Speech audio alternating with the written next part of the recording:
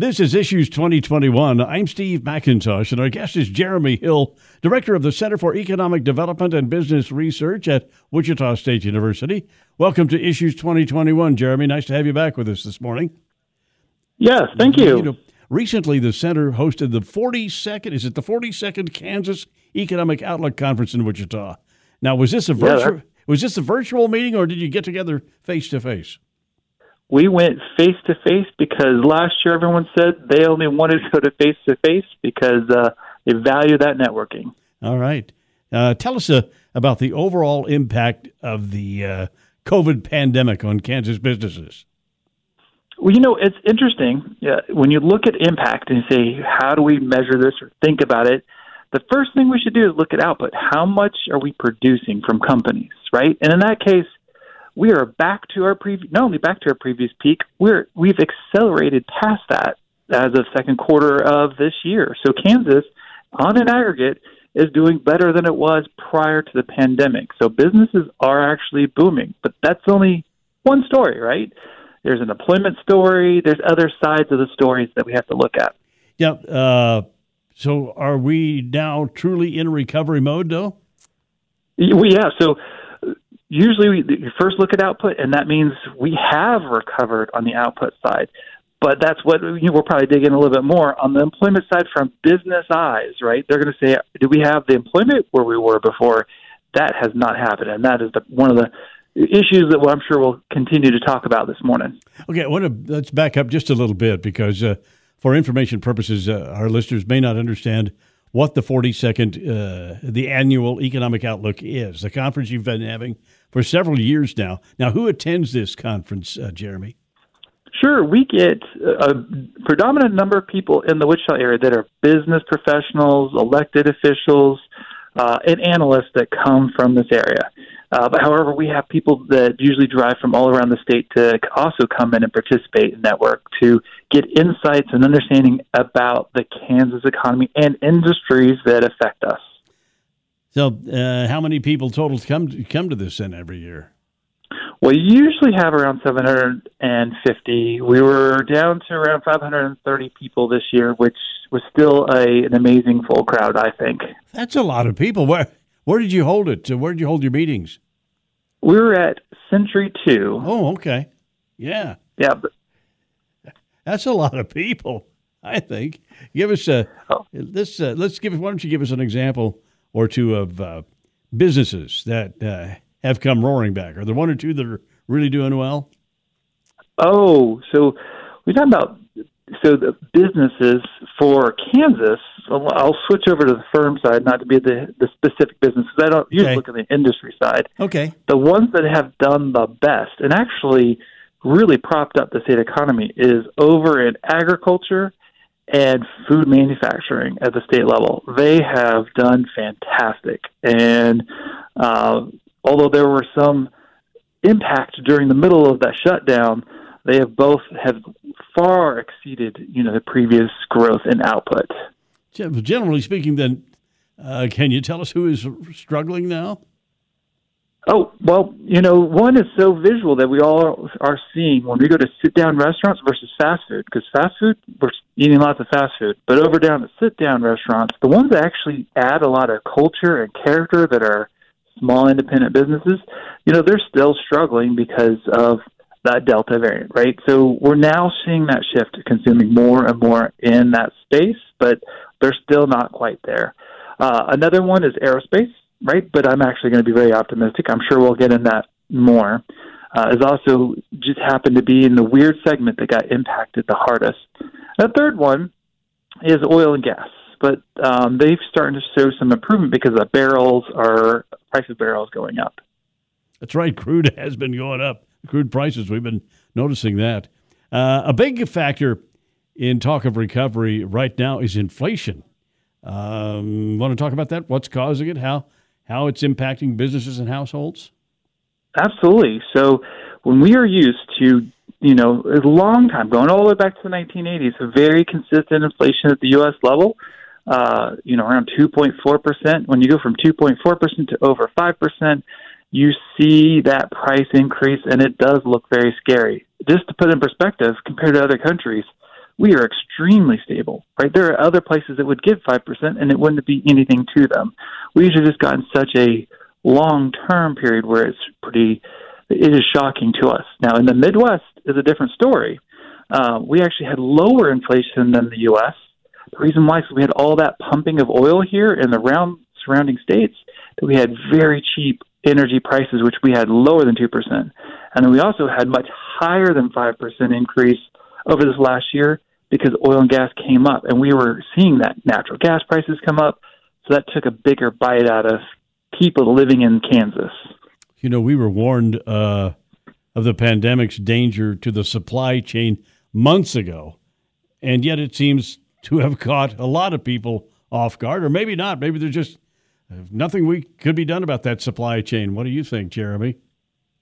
Well, there's a couple stories on the supply chain. There's this international thing that's affecting businesses, right? There in Kansas, there's this international issue that's affecting households. And then when you look in Kansas, we also have a third kind of story of how businesses are changing and reacting to that just-in-time kind of model, getting that product to the place.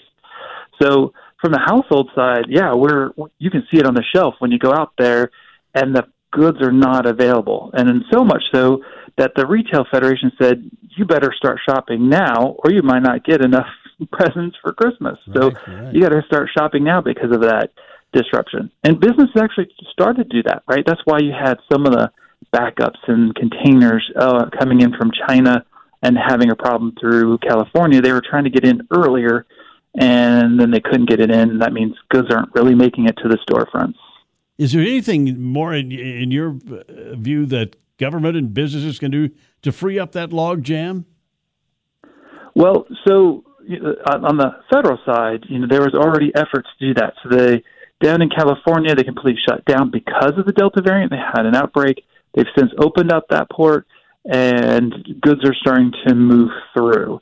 And since I'm not big on that side, I'm not sure where else we can other than influence something like this, where it really is just tight because of other circumstances that are beyond our control. I'm not sure I can go much further on how to say we can influence any more than that, though, unfortunately. Right. Hey, you're listening to Issues 2021 on the Odyssey radio stations, and our guest is Jeremy Hill, Director of the Center for Economic Development and Business Research at Wichita State University. Jeremy, I'm going to keep hammering away at questions, but when you jump in here when you want to make a point that I'm missing. I know I'm going to miss something. There's a lot to this. Well, could I talk a little bit more about the supply chain, how we're handling it in Kansas? Because I think it's go ahead, different story. Supply chain then in Kansas. Go ahead. Yeah, so we've seen by survey data that Kansas businesses have been struggling with domestic supplier issues and international supplier issues more than the U.S., and that has been persistent the whole time. So it's our Midwest advantage is actually our disadvantage because we're so rural and further away. We're also showing that Kansas businesses are struggling to find alternative suppliers. There's just less options, and that all puts us at a disadvantage. So what has happened, and this is actually a fascinating story. I don't know what the fallout will be, but at just in time where people kept everything so lean has really been blown away, right? So now you can see in a lot of firms across it, we had expansions. So actually Kansas Commerce did the largest they've ever done in our history. We had the number of expansions in the state has increased. That is because they have holding more inputs because of the supply chain issue, and they're holding more final goods for their next customer. If it's business or business to consumer, they're holding a lot more. So that just in time has changed. And so the other advantage we have here is lower costs. So maybe that just in time really changes in the future, and then we come out having more of an advantage by having larger physical spaces to hold goods. That helps us weather the inflation, weather some supply chain issues in the future. But it's still to be seen. But that is an interesting thing that's happening specifically in Kansas because of our issues and our also competitive edge. Wow. Another factor in the pandemic recovery is labor, and there seem to be job openings, but they're not being filled. You want to talk about labor and what you're seeing on the labor aspect in the year ahead? Yeah, this is one that I've been talking about all year, and it will surprise a lot of people. So from the business perspective, they are correct They're not back to previous peak for their employment. And so when they see demand increasing, and demand is increasing for them, we did our survey, lots of more demand. This is the most optimistic they've ever seen it. Partly because it's stimulated, but they're actually transitioning to an economy.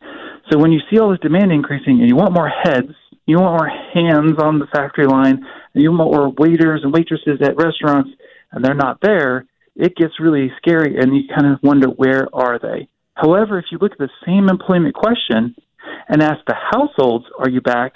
They are fully back. So you have to wonder, why are households fully back, but businesses are not back? And that is the gap. This is the chasm between the two and the argument.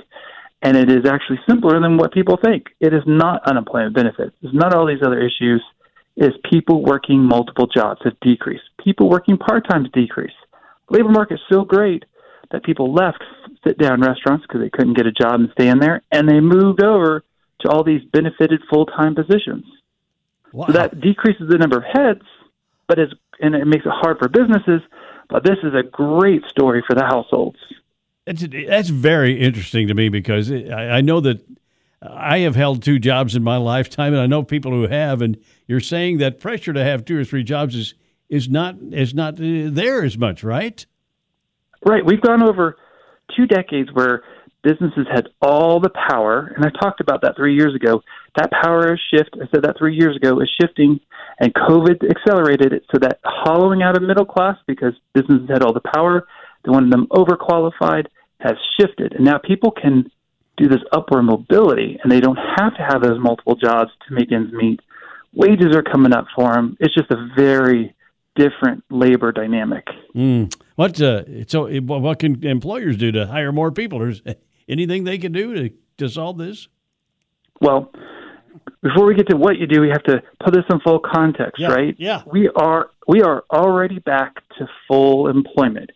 I mean, there's really not anyone left available. And the reason why employers are complaining is because the ones that are available are what we call marginal.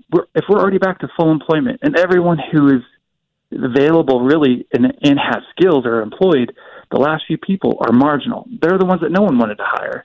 They're going to take a lot more training or a lot more changing of policies or lots of provisions to make them productive in your work environment.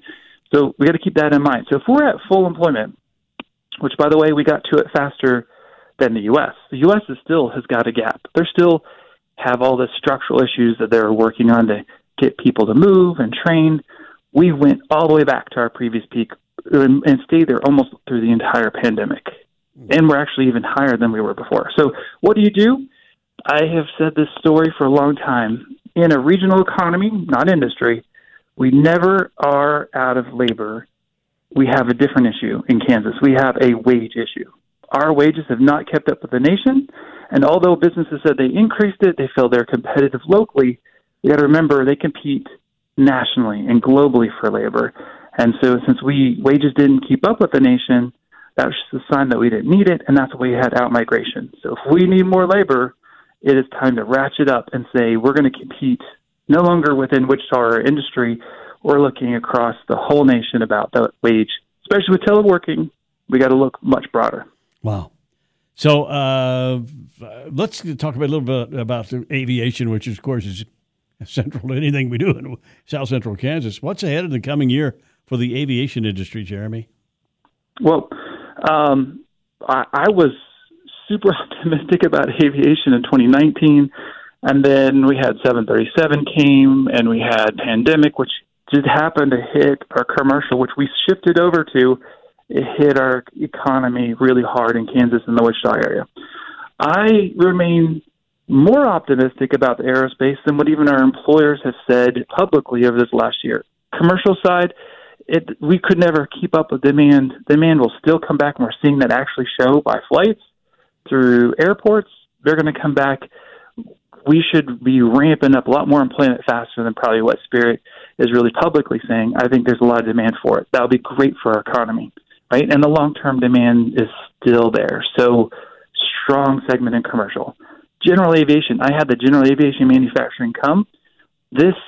Although we've had a decade of really negative news about this segment, because of flight times and used vehicle or used airplanes.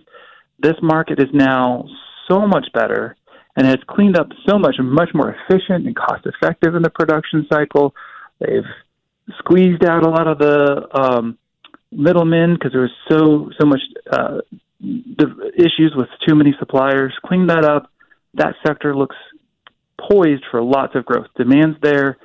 They can do it at a better product, do have great products, and they're good profit margins.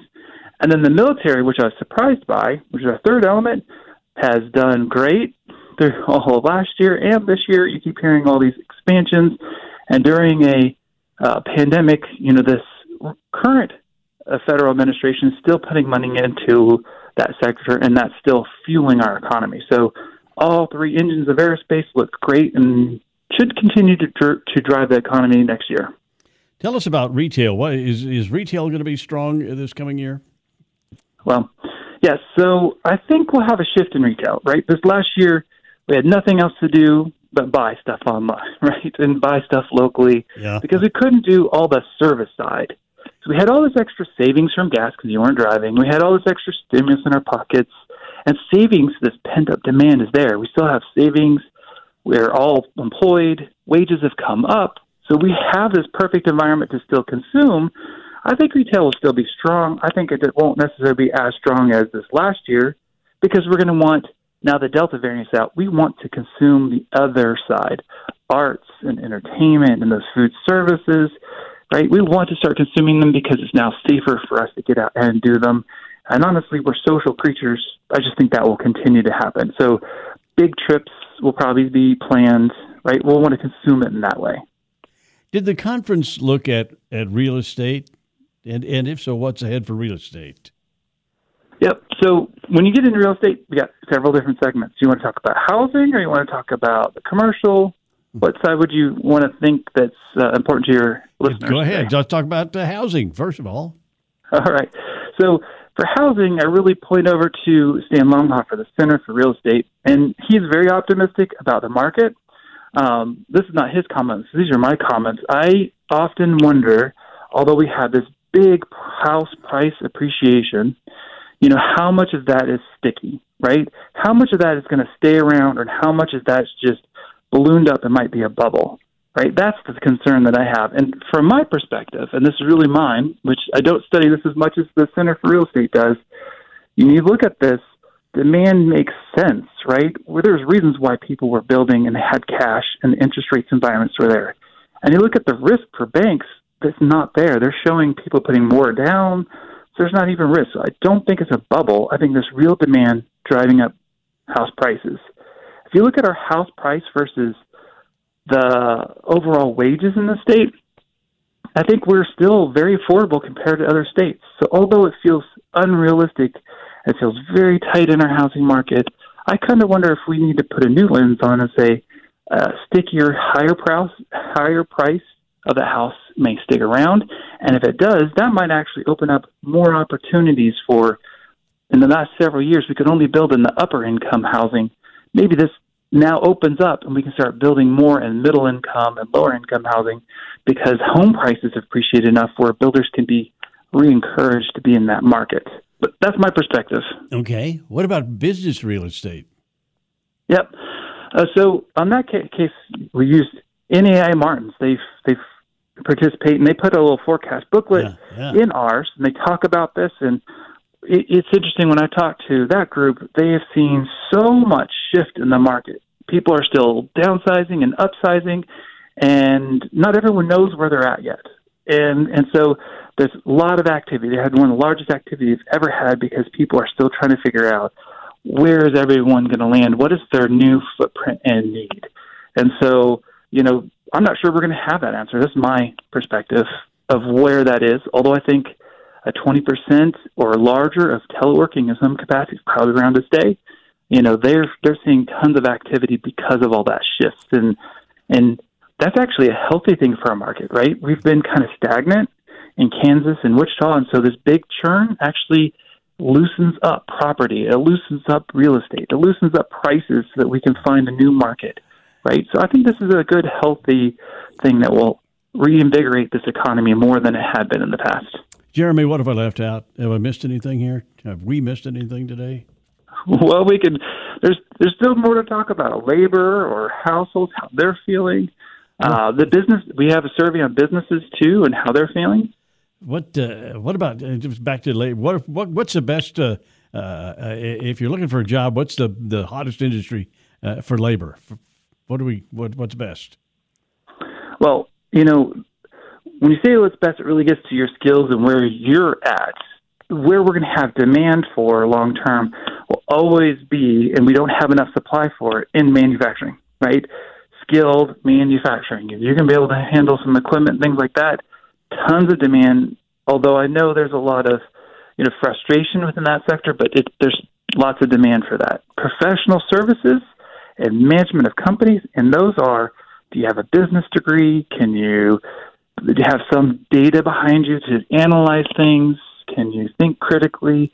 There's tons of skills and demand for jobs like that go from places like Coke and places that like Freddy's that would need those people to do that kind of work. Your prediction then for overall employment is going to grow how much in the year ahead? For Wichita, we think it's going to grow about 1.1%, over 3,000 jobs, and in Kansas, around 1%. Now, the only reason we're not going to grow faster than that, like 1.7% for either market, is just because we're already back to full employment, right? We already hired everyone, and there's only some other solutions which we could still talk about that will help fill in that gap. Okay, so tell us one of the solutions that'll help. We're almost out of time here.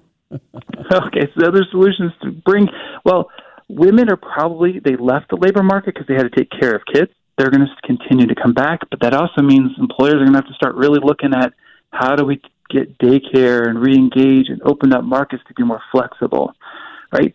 Another one is training. Those training dollars within companies, a lot of that went away, but we're going to have to do a lot more training to solve our problem, not only hiring new people that may be marginal, but also within your company. How do you look at your employers and say, hey, I can train them up and be more productive? And productivity is the value, not heads, right? So firms need to look at each product line and say, hey, this product line, this employee adds so much value, but if I move them over and destroy a product line and go over here, I could be more productive and value to my company. And in a very tight labor market that doesn't look like it's going to go away anytime soon, that's one of the solutions if you're not willing to massively increase your wages to attract people in. But there is excess people at the national level. They're just not people here in our market. Look, as an entrepreneur, what's the most challenging aspect of being an entrepreneur? Is it a good time for entrepreneurs? Oh, entrepreneurs, this is a great time. We actually saw Kansas business starts up really high over the last year, higher than the U.S., in those business starts with paid employees. So taking risks, there really wasn't a reward and incentive because we were stuck in an older model because of COVID. Now we have a new model, new innovation. So to solve those new problems, this is a great environment to take risks. Just don't expect lots of jobs. And that's a good thing about new businesses. They can be more capital intensive. They can be more focused on innovation. And there's plenty of cash out there and people wanting to invest to help you be successful. Hey, listen, as always, thank you for your time. We could probably do another 30 or 40 minutes, but we don't have the time today. But we'll talk to you soon again, Jeremy. Thank you so much for keeping us posted on what's going on. Our guest, Jeremy Hill, Director of the Center for Economic Development and Business Research at Wichita State University. That's all for this edition of Issues 2021. We'll be back next week. Thank you for listening. I'm Steve McIntosh.